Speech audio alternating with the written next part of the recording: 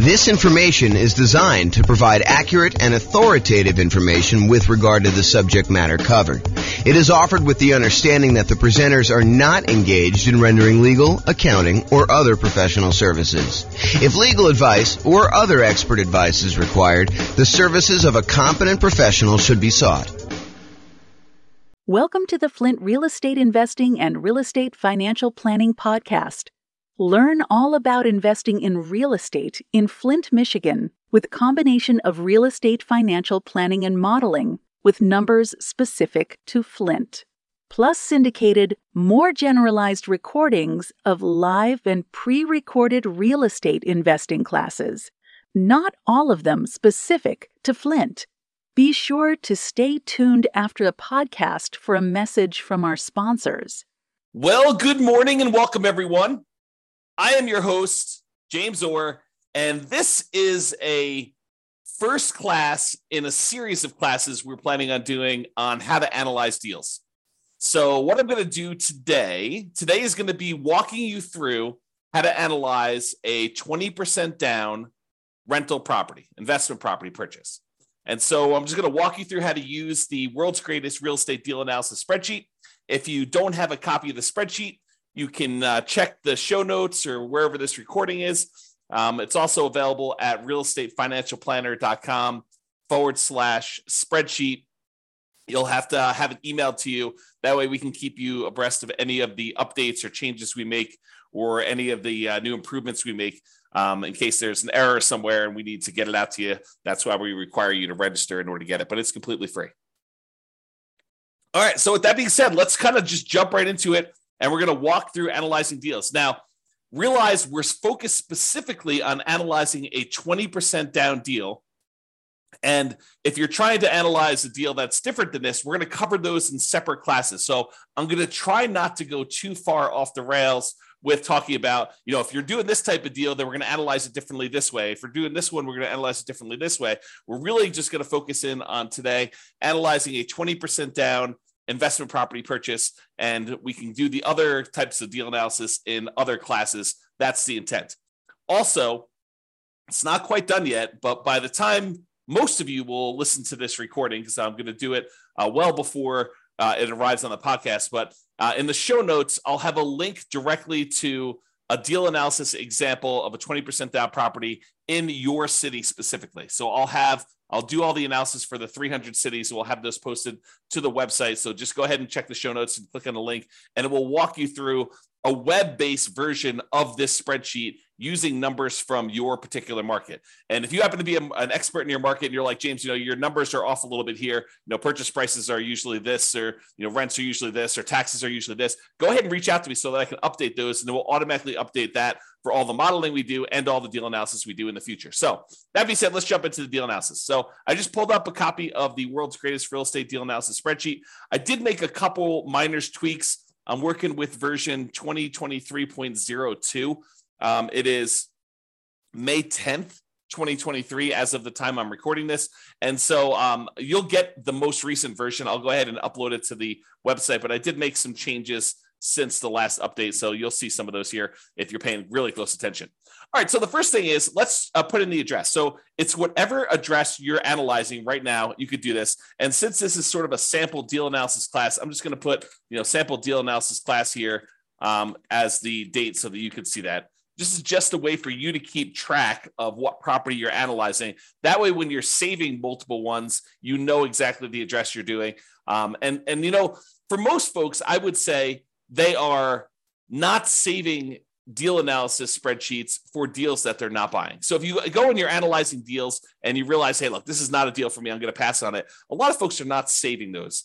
If you make an offer on a property, a lot of folks are saving those. If you buy a property, you're definitely saving those. Or if it's an exceptional deal, if you're like, oh, I would totally buy these in the future, then some folks will save those as, this would have been a good deal had I got my offer accepted, or, had I been ready to buy, or had I had enough down payment, or whatever the version of why you didn't buy that particular property was. And then you can make some notes here to do that. Okay, so you can basically put in whatever your deal analysis thing is. I'll also point out sometimes you'll want to go in and make some modifications to the spreadsheet. Like, you always know what the percentage is for your taxes, or, whatever your numbers are around there. You could go ahead and do like a template for yourself, and then always make a new copy of your template and start there for your deal analysis, instead of trying to use the standard one that we have, which may or may not be ideal for you in your particular situation. Okay, so do that deal analysis. I'm going to basically analyze the property. It's going to be about $400,000. Whoops, not $4 million. So $400,000, and we're going to buy it for $400,000. Now, if you were able to buy this property at a discount, like let's say you're able to get it for $390 or something like that, you could basically put $390 in here, and the calculations will all be correct when you do that. If you have to pay a premium, if, for example, you think the property really is worth $400,000 and you're able to negotiate you have to bid the property up in order to get it, you would put in a premium here as to what the purchase price was. So you may put in, $405 or whatever you had to pay as a additional amount above what the property is worth in order to do that. And so you may have to adjust some of your numbers if you have to pay a premium on your property. For today, we're going to assume for now that you're able to buy the property for what it is listed for. So the property's been sitting on the market for a week or so, and you're not able to go in and negotiate hard because, they're still new on the market and they think that they're going to be able to get their price. And so you're able to make an offer for the exact list price right now. If it's been sitting on the market for a little while, or you're okay, hear no on, getting your offer. If you don't really want it, if it's not that great of a deal, then maybe you decide to come in a little bit light, and you can do that there. In this case, seller concessions are when the seller contributes some money towards your closing costs, and it's negotiated when you make your offer. In this case, we're not able to get the seller to pay us any seller concessions, so I'm going to put 0 in there. But if you were able to get the seller to contribute some money to cover some of your closing costs, you'd put in whatever that number was here in seller concessions, and it would show you. And we also show you what percentage the seller concessions were. That way you could see if you're going over the number that you need for your loan type. So if you go call your lender, you're like, look, you can't have anything more than 2% in seller concessions, then you know that this number can't be more than 2% here. And you'd have to go ahead and realize that don't negotiate more than 2% because you won't be able to get any. Okay. So in this case, though, we got 0 in seller concessions, no dollars in seller concessions. And for this particular deal, I'm also assuming that you are putting 20% down on this. So you're going to put $80,000 down on a $400,000 purchase, and that's what you're putting down on this particular property. If you had put less than 20% down, if you're trying to buy this as an investment property, well, actually, I told you at the beginning that we're not going to go over these other examples. So I will cover this in another class, but realize you'd probably have private mortgage insurance if you did less than 20% down. But we'll cover that in a future class. I'm trying to stick to just analyzing the 20% down version today. All right, so closing costs. So this is a really interesting discussion. So for closing costs, you're going to call up your lender and you're going to find out what your estimated closing costs. In a lot of cases, they're not going to be able to give you an exact number. Some cases they will, but in most cases, they're not going to be able to give you an exact number. But closing costs, in my opinion, are not just the closing costs from the lender. They're not just the fees that the lender is going to charge you in order to get the deal. I also like to include in here all the other costs it would take you in order to buy this property. And that includes some things that I think a lot of folks don't usually take into account when they do their deal analysis. For example, if you paid to have an inspection done on your property, if you go and hired a home inspector and had the inspector come in and inspect the property, I think that should be included somewhere in your spreadsheet. Now, you could include that in your rent ready costs as a cost of getting the property ready to rent. You can include it in your closing costs, or you can include it, somewhere else if you wanted to do it as an additional expense somewhere. I tend to prefer to put it either into rent ready costs or closing costs. Now, here's a couple other weird gotchas on that. So sometimes you're going to pay for your appraisal, not on the closing settlement statement. Sometimes the lender's going to say to you, hey, we need to get an appraisal done. I'm going to send you a link to my portal for you to prepay for the appraisal using your credit card. You're going to go on there and you're going to actually pay for the appraisal there. Make sure you include the cost of your appraisal here so that you actually take into account the cost of it. Now, at some point in time, you will probably have a property under contract where you end up not closing on it, where you've gotten through the point where you've inspected the property, maybe you've paid for the appraisal on the property, and maybe the appraisal comes in low, or you're unable to negotiate an agreement on the things that need to be repaired in order for you to buy the property. And so you're going to have occasionally a property where you pay for an inspection and or an appraisal, and you end up not buying the property.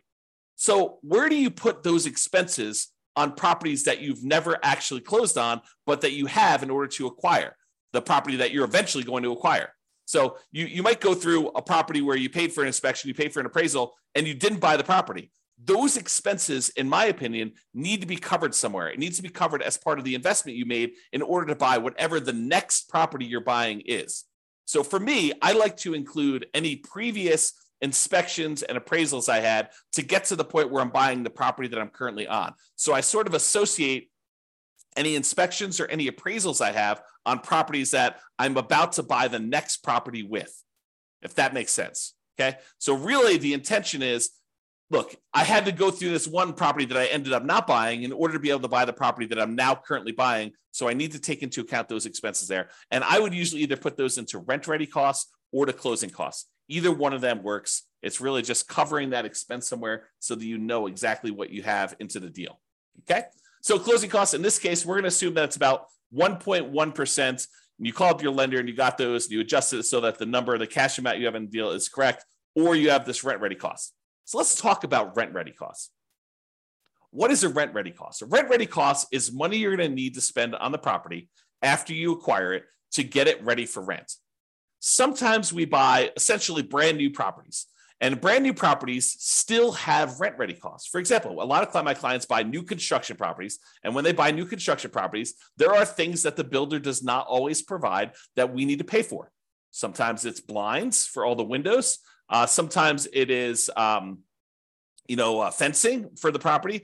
Sometimes it's new appliances, like the builder decides not to include the refrigerator in their deal, or you choose not to pay for the refrigerator from the builder because there's a premium on it. And so you have to decide what you're going to do there. So even for new construction properties, there tend to be things you need to do on a property to get it ready for rent. And usually what we do is we look at the inspection report to get an idea of the things that we need to do to a property to make sure that it's ready to go. You're always going to get, when you get an inspection, you're going to get a list of the things that the inspector believes should be handled, should be addressed on the property. You will be able to negotiate some of those, some of the time, with some sellers to get them to cover those. In a lot of cases, though, you still want the deal and you're not willing to nickel and dime the seller because there's 3 other offers behind you, and the seller's gonna be like, I'm not doing anything. You were the high bid and we have 2 other offers behind you all above asking price. And so rather than spend the $3,000 to do the work that needs yours, there's someone behind you it's $500 less than where you are. And so they may choose to not do the repairs. Or you may choose, as part of your negotiation when you make your offer that, hey, look, I'm not going to ask you for all the small stuff. If there's something major that comes up on inspection, then we'll definitely have to discuss that. But if, the inspector says, look, you need to replace this broken faceplate on a light switch, I'm not going to ask you to do that. Right? That's part of your negotiation in order to get your offer accepted. So there are going to be things you're going to need to have done on a property. That's where you put that number in rent ready costs. You put all the expenses you need to do in order to get the property ready to rent in rent ready costs right here. And so, even if you're buying a brand new property, you're probably going to have at a minimum $1,000. So, to put $0 in here, I may have had, trying to think about this. I'm going to estimate because there's no way I could do it exactly, but maybe 3 properties in my entire career that had $0 in rent ready costs. And they were like the exceptional properties where someone lived in a property and every little thing was handled already on the property. It was in perfect condition, better than new, so good that you walk in, you're like, there's literally, I can't spend $1 in here. But that is so rare. In most cases, you're going to have some money that you need to spend on in order to have rent ready costs. Okay. So rent ready costs, you put them in there. Now, we're going to go down here in a second. We're going to look at different rents on this property. I'm going to show you what it looks like here. But this would add up if you had cumulative negative cash flow. So let's go ahead and assume for a second that you're only able to get, I don't know, let's call it $2,800 a month of rent on this property. Okay. So now you've got negative cash flow. You put in, we're estimating, it's not true, but we're estimating for this particular property that you have $2,800 a month in rent on it. And you can see from it that you have negative $329 per month in negative cash flow. So what then happens is this calculation, this is actually going to go calculate how much cumulative negative cash flow you have over the entire ownership period of the property. And if you want to see how we do that calculation, I'll go into overrides and we'll show you all what's going on here. So if we go look up the cumulative negative cash flow, just scrolling down until I find it. So here it shows you what the negative cash flow is per year on the property in the first year. So this is showing you that it's negative $3,948 in negative cash flow in the first year on the property. And you could also see here, this is the little spark line. The spark line shows you, the red dot shows you where it's negative, and then you can see where it eventually levels out and you have no negative cash flow on it. Okay, so first year, about negative $4,000. However, in year 2, your mortgage payment stays the same, right? Your principal and interest part of your payment stays the same. Your taxes, they go up a little bit. Your insurance, that goes up a little bit. Your rent on the property goes up a little bit. And so a lot of the expenses on the property, which are tied to our estimate from rent, like vacancy and maintenance and property management, those all go up a little bit. But overall, your cash flow tends to improve because your rent goes up. Let's call it 3%, which is what I think we're using here. But your property, your principal and interest part of your payment remains fixed. And that's the largest part of your expense. So what tends to happen is your cash flow tends to improve over time. In this case, because we had negative cash flow to start with, it becomes less negative. If it was positive, it would become more positive. Okay. So in the first year, we had almost $4,000 negative cash flow, but in year 2, we only had negative $3,310. And in year 3, we only had negative $2,652. And in year 4, we only had negative $1,975. And in year 5, whatever it is, we had negative $1,277. In year, whatever this is now, 6, negative $559. And then by the time we get to this year, year 7, we have $0 negative cash flow. So what the software does is it actually sums up all of these numbers for you and tells you what the total amount, the cumulative total of negative cash flow you have over this entire period until you no longer have negative cash flow. So we estimate that you're not going to have negative cash flow on this property. And what it does is that in order to help you be more conservative in your investment, it says, look, if you're going to have negative cash flow on this property, it is more conservative. It is prudent for you to take the total amount of negative cash flow that you're going to have for owning this property and to set it aside when you buy the property as part of your initial investment. Why do I say it that way? Why do I say that your negative cash flow is part of your initial investment? Because what negative cash flow really is it's deferred down payment. And the easiest way for me to show you this is to show you what happens if you put down more. So we have 20% down right now. If I decide to put 25% down, you can see that the negative cash flow is less. Okay. If I put 30% down, the negative cash flow is less. If I put 35% down, then I have no negative cash flow.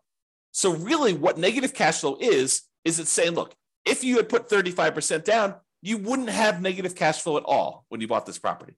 But because we're choosing to buy a property with less down payments, we're deferring the down payment that we could have put down up front. Now we're choosing to pay that over time in the form of negative cash flow. Another way of saying it is you could go find a better deal if you could find a better deal. But if you're saying, look, I've gone and I've looked at my marketplace, I've analyzed 100 deals, and this is what deals are in my current marketplace with this interest rate, even if I'm looking for the best deals. Sometimes that happens. You could choose to go to a different market. You could choose to apply some of the 88 strategies we have to improve cash flow. Or you could say, look, based on the criteria that I have, the deals that are available in my marketplace, the interest rate environment that we're in, the rents we're able to get, all of those things say, look, if I put 20% down on this deal, it's going to have negative cash flow. And so really what I have is deferred down payment in the amount of $13,721. Okay. Now, what I want to point out to you is it better for you to put the 20% down or to put aside or to put more down and not have the negative cash flow? So in this case, we would have to have $13,721 set aside to address any negative cash flow we had in a particular marketplace, because in this case, we chose to put 20% down. Okay. So it's $13,721. Let's call it $14,000 just to round up. So if we had put 25% down, we went from $80,000 down payment to $100,000 down payment, which means that we put an additional $20,000 down. We had $14,000 in negative cash flow, or now we can put 25% down and we have $20,000 more and $100,000 down total, and we still have negative cash flow. If we put 35% down, which is about, let's do 34% and see where it is. 34%, 33%. Okay, so 33%. So instead of putting $80,000 down, we could have put $132,000 down and not had negative cash flow. In other words, we could have put $52,000 more down to acquire this property, or we could have set aside $14,000 to address the negative cash flow issue. Would you rather put $52,000 down or put $14,000 more into a savings account to address the negative cash flow issue you have on the property? The choice is yours, right? Because you could have put $52,000 more down, or you could have put $14,000 aside in order to address the negative cash flow. That's the difference, right? That's the difference between putting it up as down payment or setting it aside as deferred down payment in the form of negative cash flow over time. Okay, so let's go back to 20% down. We've had that discussion. So if you had any cumulative negative cash flow, it'll calculate it here, and it will use that as part of your return, because now you have this cumulative negative cash flow in addition to your down payment and your closing costs and your rent ready costs. That becomes part of your investments when we calculate return on investment, because you have to have that money set aside to prudently make this investment in addition to reserves, which we'll talk about here in a minute. All right. Okay. So now it tells you your total amount that you invest in the property. $80,000 for the down payment, $4,400 for closing costs, about $3,000 in rent ready costs in this example, about $13,721 in cumulative negative cash flow that you've just set aside somewhere in a savings account, maybe with your reserves, where you have those ready, available for the negative cash flow that you inevitably get. I don't want to confuse the issue. However, this is probably not the amount of money that you will need for your negative cash flow, because we do have some cash flow from depreciation. When you buy a rental property, you get tax benefits of owning the rental property. Those tax benefits can be used to look like cash flow, cash flow from depreciation. The tax benefit is called depreciation, so we call it cash flow from depreciation. So you could actually say in each paycheck you get from your job, you say, look, I know at the end of the year, I'm going to get this depreciation benefit by owning this rental property. So instead of actually just waiting to the end of the year for my tax return to be done and getting a refund by overpaying my taxes, what I could do is I could go into my job, my employer, go to HR and tell them, look, I would like to make some adjustments to my exemptions because I know that I'm getting about this amount back on my taxes at the end of the year. So I can adjust my exemptions so that I get more in each paycheck that I could then use to address the negative cash flow on the rental property, or to supplement positive cash flow if you were getting positive cash flow. It doesn't have to be negative. So in this case, it shows you that using the below market rent that we just put in here for this example, that negative $329 in cash flow plus $206 in cash flow from depreciation, which we've estimated based on our effective income tax rate. So you have to put it in here to estimate it. It's based on your actual income tax rate. But in this case, we just use an estimate. You can put whatever your number is here. So now we're saying that $206 is expected to be cash flow from depreciation, negative $329 from cash flow. So really the total between these two is the sum of these, or negative 123. So it's not really negative 329, it's really negative 123. So this is conservative. Okay, that's why we're saying it's more conservative to do it this way, even though really you're not going to have anywhere near that much negative cash flow. It's going to be more like negative $123 a month instead of negative $329 a month because of the tax benefits, the cash flow from depreciation. All right. I think I covered that. So this calculates your mortgage amount. Then you're going to call up and you're going to get your mortgage interest rate from your lender. In this case, since we're putting 20% down, it's probably going to be in the 7% range right now, maybe even a little bit more. All right. So that's going to adjust your cash flow a little bit too. We're going to do a 30-year loan, 360 months. You'd get that from your lender too. If you're going to decide to do a 15-year loan, you'd get that. It'd be 180. In this case, we're doing a 30-year, 7% down, 7% interest rate, 20% down loan to do that. If you had private mortgage insurance, you'd put it here. We're not going to cover that today because you put 20% down and you don't have private mortgage insurance when you put 20% down in the property. Then the income of the property. So I had put this arbitrarily low to have this whole discussion about cumulative negative cash flow. In this case, let's say that rent is $3,200 a month, which means that you're getting a slightly negative cash flow on this particular property as of right now with the current assumptions. Okay, so it's showing you what your negative cash flow is so far, which we're going to make some adjustments here. It's actually going to change a little bit. All right. Vacancy rate. So vacancy rate is not an exact number. And I'll give you an example to prove this to you. let's say you have a property whose rent is really $3,200 a month. That's fair market rent. But let's say you decide you're going to rent this property. You really want to have no vacancy. So you're going to decide to rent this for $1,000 a month. It's supposed to be $3,200 a month, but you're going to decide to rent it for $1,000 a month. Are you going to have a lot of vacancy if you're advertising a property at $1,000 a month? Probably not. Your vacancy is going to be very, very, very, very low if you do that.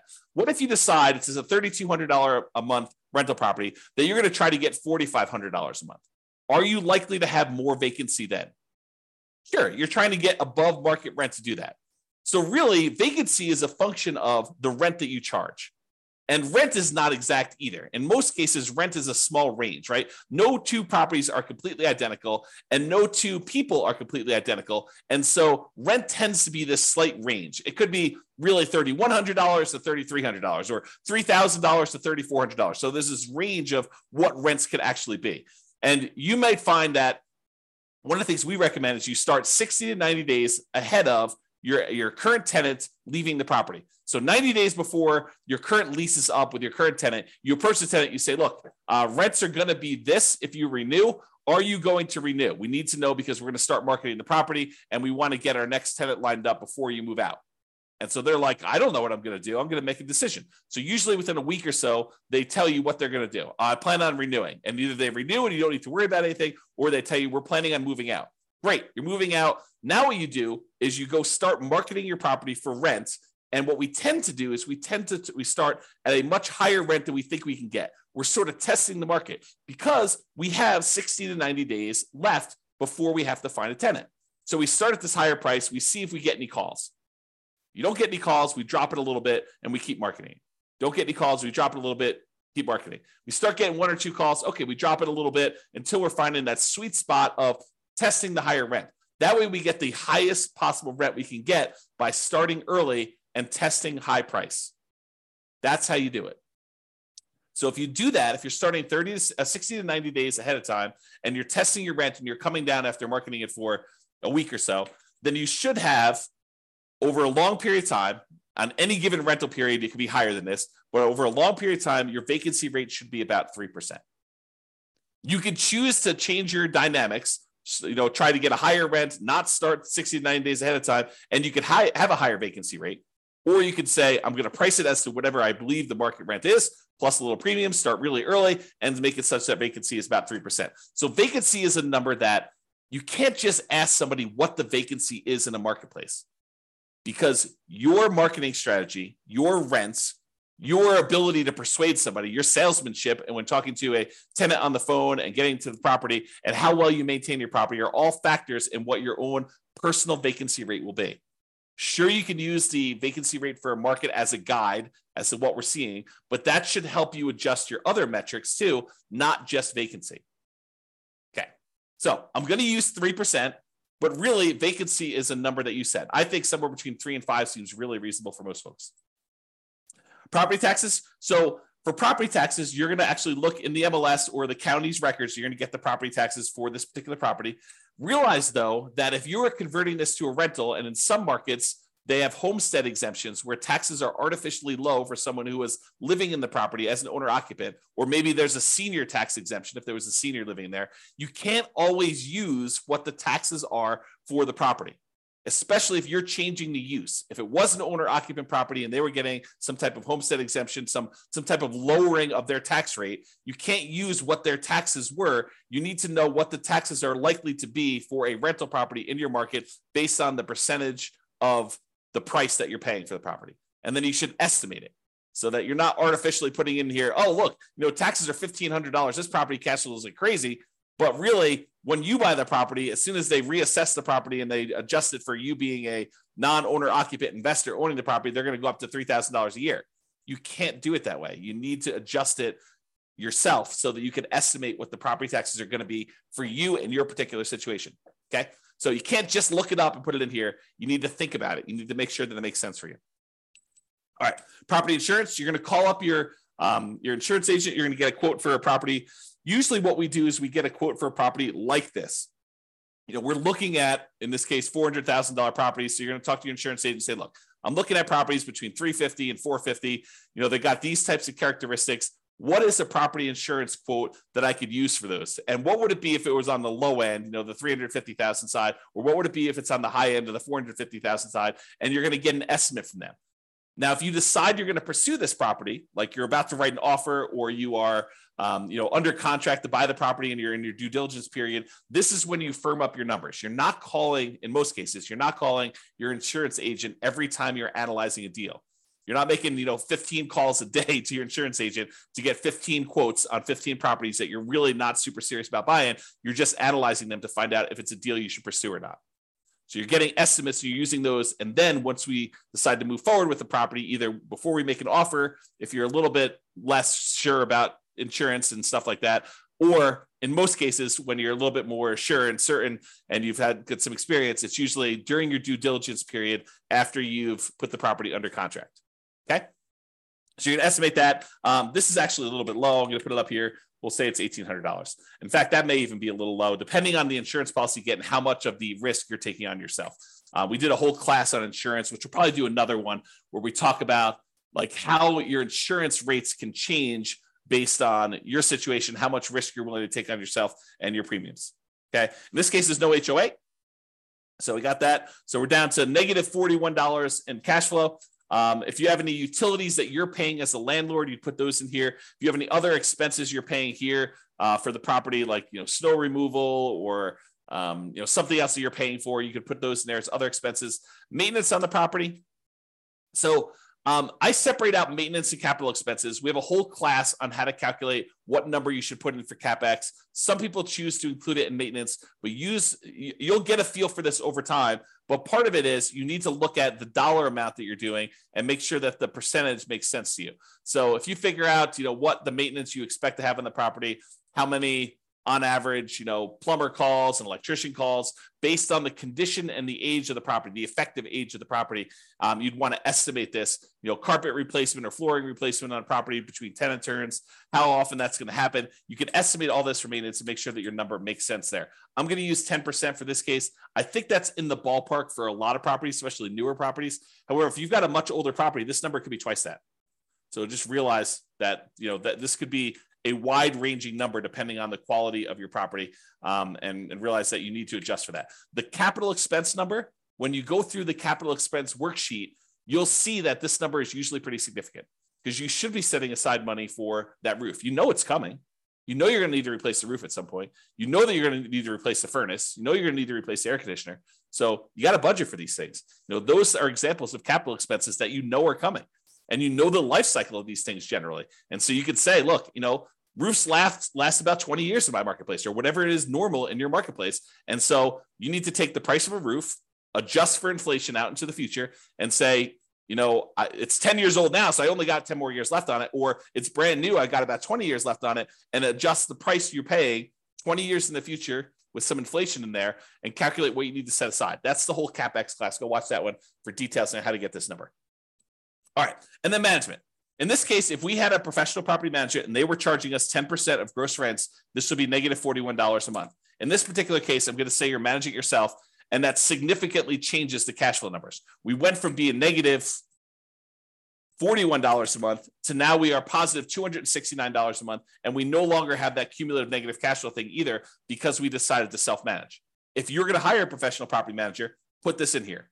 If you're going to say, look, I actually have some hard costs of doing property management. I need signs, I need lockboxes, I need all that stuff. And you want to set aside a certain number in here. Maybe you decide to put in, not 0.5 there, 0.005. Hey, look, I need to set aside about, probably that's even a little high. Let's do 3.5.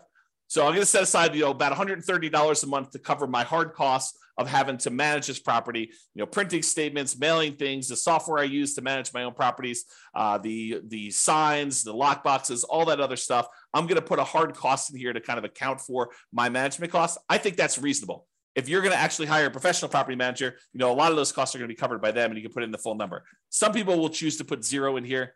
I think that's less than ideal, but you should probably put something in there even for your own costs. All right.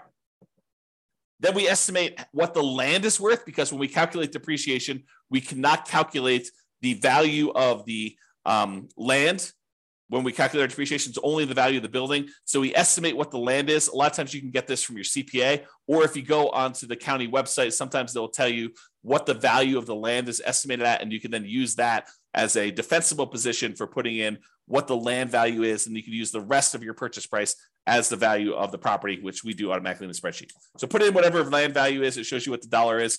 If this is a residential property, which if you're renting to people, it probably is. If it's commercial, you put in C here, and that would adjust your depreciation period. In this case, we're using R.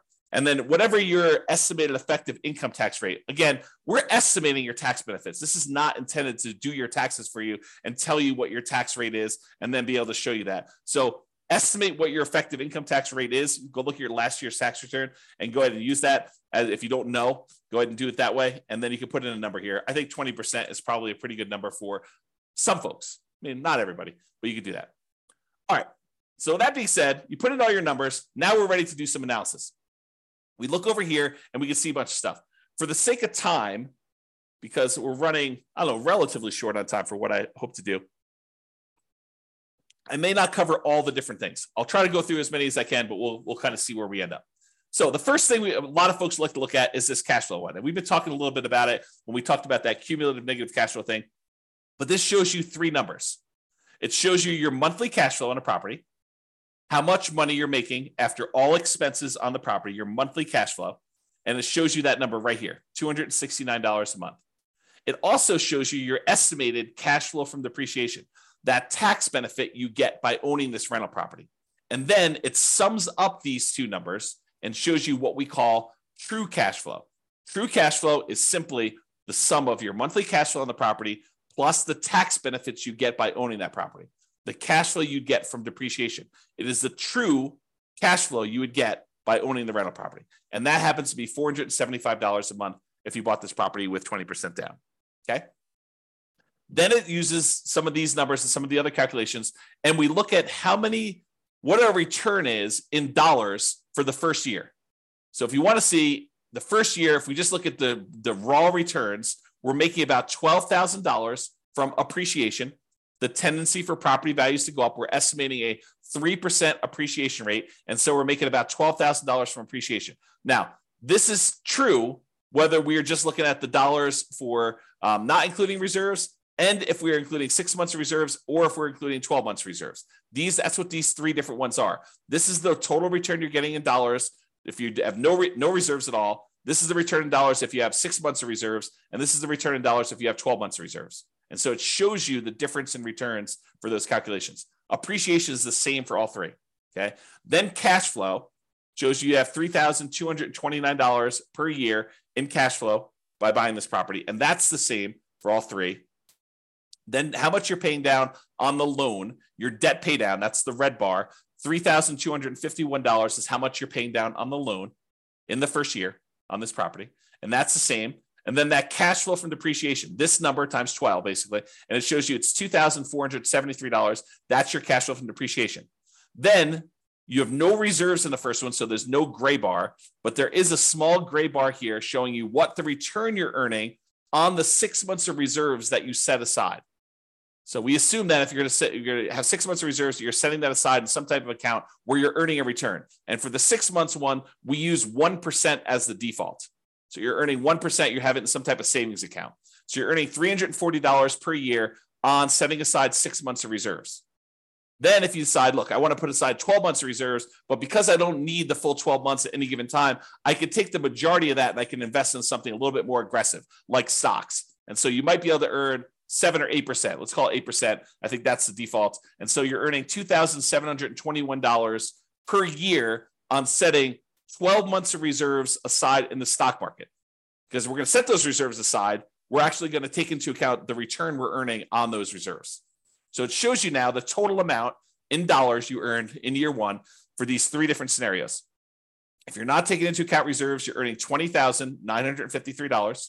If you put aside 6 months of reserves in a 1% account, you're earning $21,293. And if you do 12 months of reserves, so you're setting those aside in the account at 8%, you're getting $23,674. Okay. So it shows you the dollar amounts of the three different situations. Now, you're like, dollar amounts, that's really good to know, but Obviously, if I have to put a lot more down in order to get that return, that's a different return on investment than if I had to put very, very little into this deal in order to get those returns. And you're right. And so what we want to look at is the return on the amount you had to invest, or return on investment in year one. And that's what these three are. And they match up. This is the return if you had no reserves. This is the return if you had 6 months of reserves. And this is the return if you had 12 months of reserves. And so it just shows you very clearly that your overall return is 23.97 if you are ignoring reserves, which you shouldn't, because in order to make the investment, you really should have reserves. So this does take that into account. It calculates now what your return is if you set aside 6 months of reserves and this total cost to close. Okay. So 20.39% is your overall return. And it shows you what the breakdown is. It shows you that, look, you're earning 11.49 from appreciation. 3.09 is your cash on cash return. 3.11 is the amount of return you're earning from paying down on the debt. 2.37 is the amount you're earning from your cash flow from depreciation. And then I can't even read that. 2 point something, or maybe it's 0.33 for your return from your reserves. And then your total amount is at top. Okay. And then this is the return if you put 12 months in. It's 19.5. So the dollar amount you earned by having 6 months or 12 months of reserves actually increased the more you put aside in reserves. But now the return you're getting on the investment, which includes the reserves in the denominator, actually goes down. So it suppresses your return by having this amount in the denominator, by having this amount that you needed to invest in order to acquire the property. So if you were going to lie at a cocktail party and tell them about how great your return was, and you were going to ignore reserves, you'd tell them 23.97. But that's not true, right? Because in order to invest in this property, you really do need to have reserves. So really, if you set aside 6 months of reserves and you were earning 1% on that, that'd be 20.39. If you were setting aside 12 months, it's 19.5. And if you're like, James, this 8% you're using for the reserves, that's not appropriate. Well, let's go change what that is. So do a search for reserves. And let's see. So here you go. The rate of return you're earning on the 6 months reserves, we have it at 1%, but you could override this. So the rate of return we're earning on the 12 months is 8%. So let's go ahead and change it. Let's say, I'm only really earning 4%. Great. Let's put it 4%. It'll adjust all these other ones. If you want it to go back up to 8% in year two, you can have it do that. I'll go ahead and leave it out for now. And then we go back here, and provided the software is working, it changes that number for you. So now it recalculates it. It recalculates what you're actually earning on that and what the overall return is. And you can override that for any year. You can override any number, right? You can change the return for that. You can change the return in dollars you're earning. You can do anything you want here and override any of those numbers. That's what all the overrides are for. Okay. Also, the interesting thing about overrides, which we'll cover in a class, probably not soon, but eventually, is because the way it's set up with all these overrides for all these different years, now we could track and see how your investment performs over time. You could put in what your actual appreciation was in year one. You could actually put in what your cash flow was in year one. You put in what your actual debt pay down was in year one and your depreciation benefit was in year one. And then we could see how your investment performs because you're using real numbers. So this could be a tool now, not only to do deal analysis when you acquire a property, it could also be your deal analysis over time to keep track of how your investment performs. Okay. And we'll talk about that in another class. All right, so now you're looking at this. And with these three numbers, I think for most people, that's what they're looking at to make a determination as to whether they invest. A lot of times they're looking at cash flow. A lot of times they're looking at their returns. A lot of times they're looking at this cash on cash return on investment, which is the green percentage as to how much they invested. And they're looking at overall, is this a profitable investment for me? I'm making $21,000 or so by making this investment. And it's about a 20% return. Is that meet your deal criteria? Is that something that gets you excited about buying this property? For some people, it's like, yeah, that's a lot better than what I'm doing elsewhere. Other people, it's like, heck no, I'm not getting out of bed for, less than 50% return or 100% return. It really depends on you, the types of deals you're doing, the type of strategy you're doing, your marketplace, and the economics that are going on. And so you got to decide what a deal is for you. Okay. So those are the top three. Let's talk about some other ones. This shows you your returns if you sold the property at this year. So if we look at year 6, you can kind of see the return you're getting is this 3 different returns, but it shows you the range of what they are if you sold the property. And it does take into account the expenses of sale. Your real estate commission going out, your share of closing costs when you sell a property, your depreciation recapture tax, and your capital gains tax rate. So it does take those into account when it calculates your returns when sold. It shows you a simple annualized return on investment number, a compounding return on investment number, or compounding annual growth rate is another way of looking at that, or the internal rate of return if you like those. So it has all three flavors of your return, depending on which one you like, and you can see what the overall return is. And you can see how those diverge over time and what they end up being. Now, you're like, hey, what are you using for the real estate commission going out? Because I'm an agent, I'm only paying half, or, I don't have, I'm not going to have depreciation recapture tax or capital gains tax because of this situation, do 1031 or whatever. Well, we've got the ability to override those as well, right? So you can go look at what those are, and you can say, look, I'm only going to have a real estate license for the next 5 years. So for the next 5 years, it's going to be, 3%. And then after those 5 years, then it's going to go back up to 6%. You can adjust those, and the software will then go do that math for you and show you how it affects your return by doing all that. Okay, so that's why it's designed to do the overrides the way it is. All right, but for now, it's going to be normal. All right, so you can now see all those returns. If you're a cap rate person, you're like, look, James, all this cash on cash is really nice, but I'm really a cap rate guy or gal. I want to see what cap rate is. Great, here's your cap rate. So it shows you cap rate over the first 5 years. It is the gray bar here, 7.19, 7.41, 7.63, 7.86, or 8.1. And this green one is your cash on cash return on investment. And some people like to look at the differences between those. So they're plotted on the same chart for you if you want to do that. These are the same numbers that are here though, right? So we're showing you the numbers for this return on investment number without the reserves. Okay. So these are more traditional non-reserve based calculations of these. Okay. Now, return on true net equity. So this brings up a discussion about what true net equity is.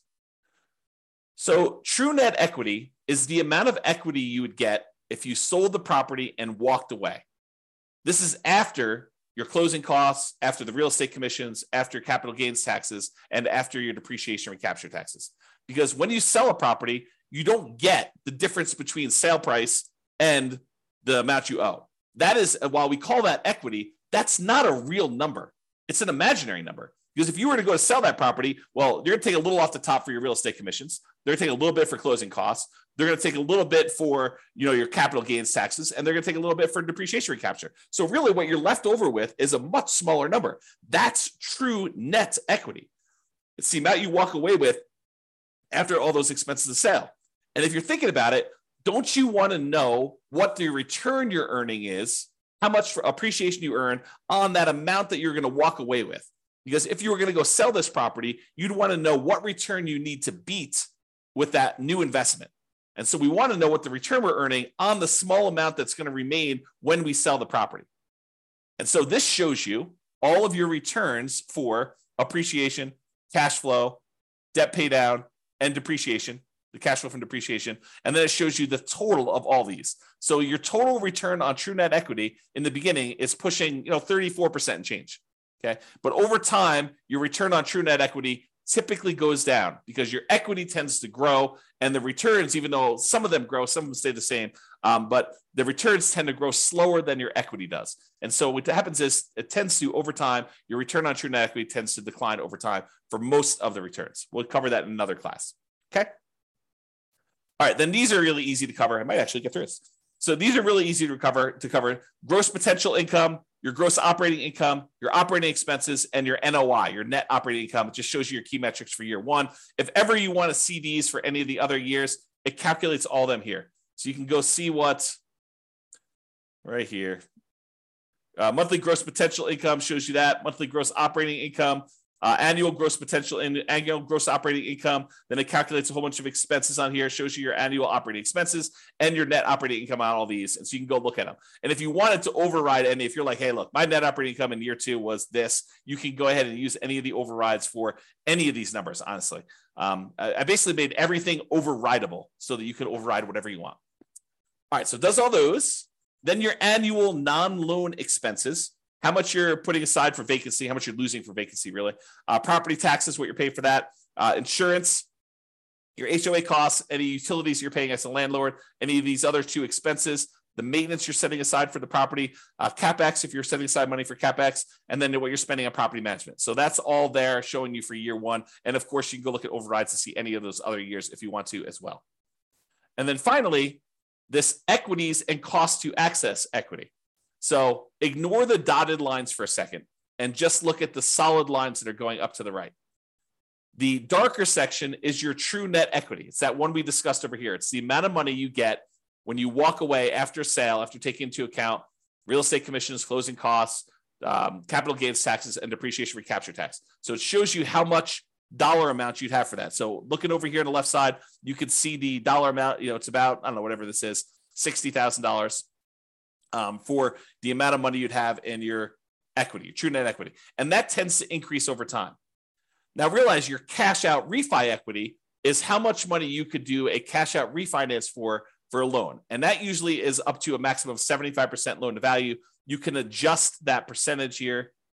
I forget where it is, but you can do a search for it and find it. But it's basically 75%. It's 75% loan to value. So if you did you could go to 85% loan to value on that one. It's going to change this chart and show you now your numbers are much higher. Okay. Let's go back and do the real number though. So 75% loan to value is what it typically is. And then it will show you how much equity you have to get up to that 75% loan to value. And so it shows you this light gray bar, how much cash out refi equity you have in your property. Now, that's all nice and good to know how much in dollars you can have in equity and to see that. What's more interesting though is how much money did you need to spend to get at that equity? What is the cost to access that equity? Because if you're able to pull out $5,000, but it costs you $5,000 in refinance costs in order to get at the $5,000, that's really expensive money. And so these dotted lines show you, they use the scale on the right, but it shows you how much it costs you to get at that money. So for example, the cost to access true net equity is about 45% of the equity you have in there.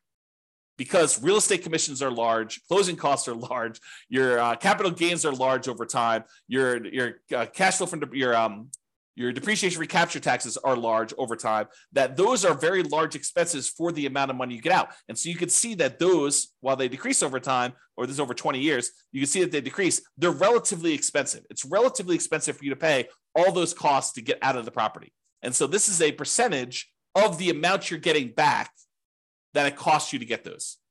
Okay. And then this other dashed line shows you the cost to access your cash out refi equity. It's zero at the beginning because you don't have any money you can access. You basically put 20% down, so you only can go to 75% loan to value. There's no equity that you can get at by doing a cash out refinance until your property value grows enough, and then it becomes really expensive because the cost to do the refi, which is also overridable.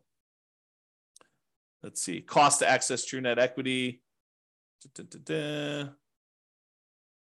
Yeah, the cost to cash out refi percentage. So this is the percentage of the loan that you're doing. So you can adjust whatever this is. We're using 1.5% for like all your costs to do a refi on a loan.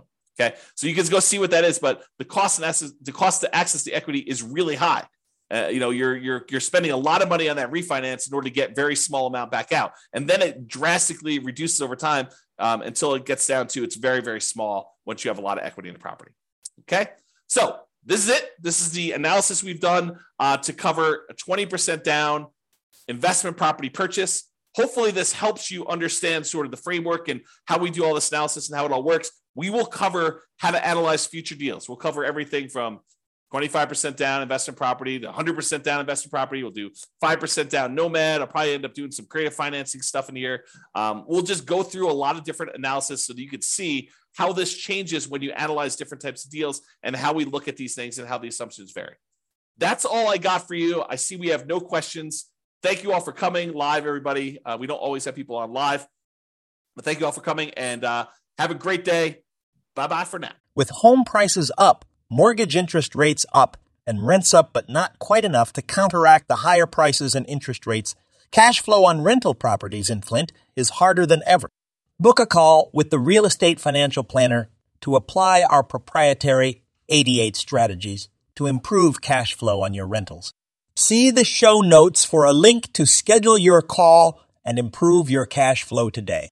If you're a real estate agent, lender, or professional in Flint that wants to help our real estate investor listeners, consider reaching out to learn about collaboration opportunities with this podcast.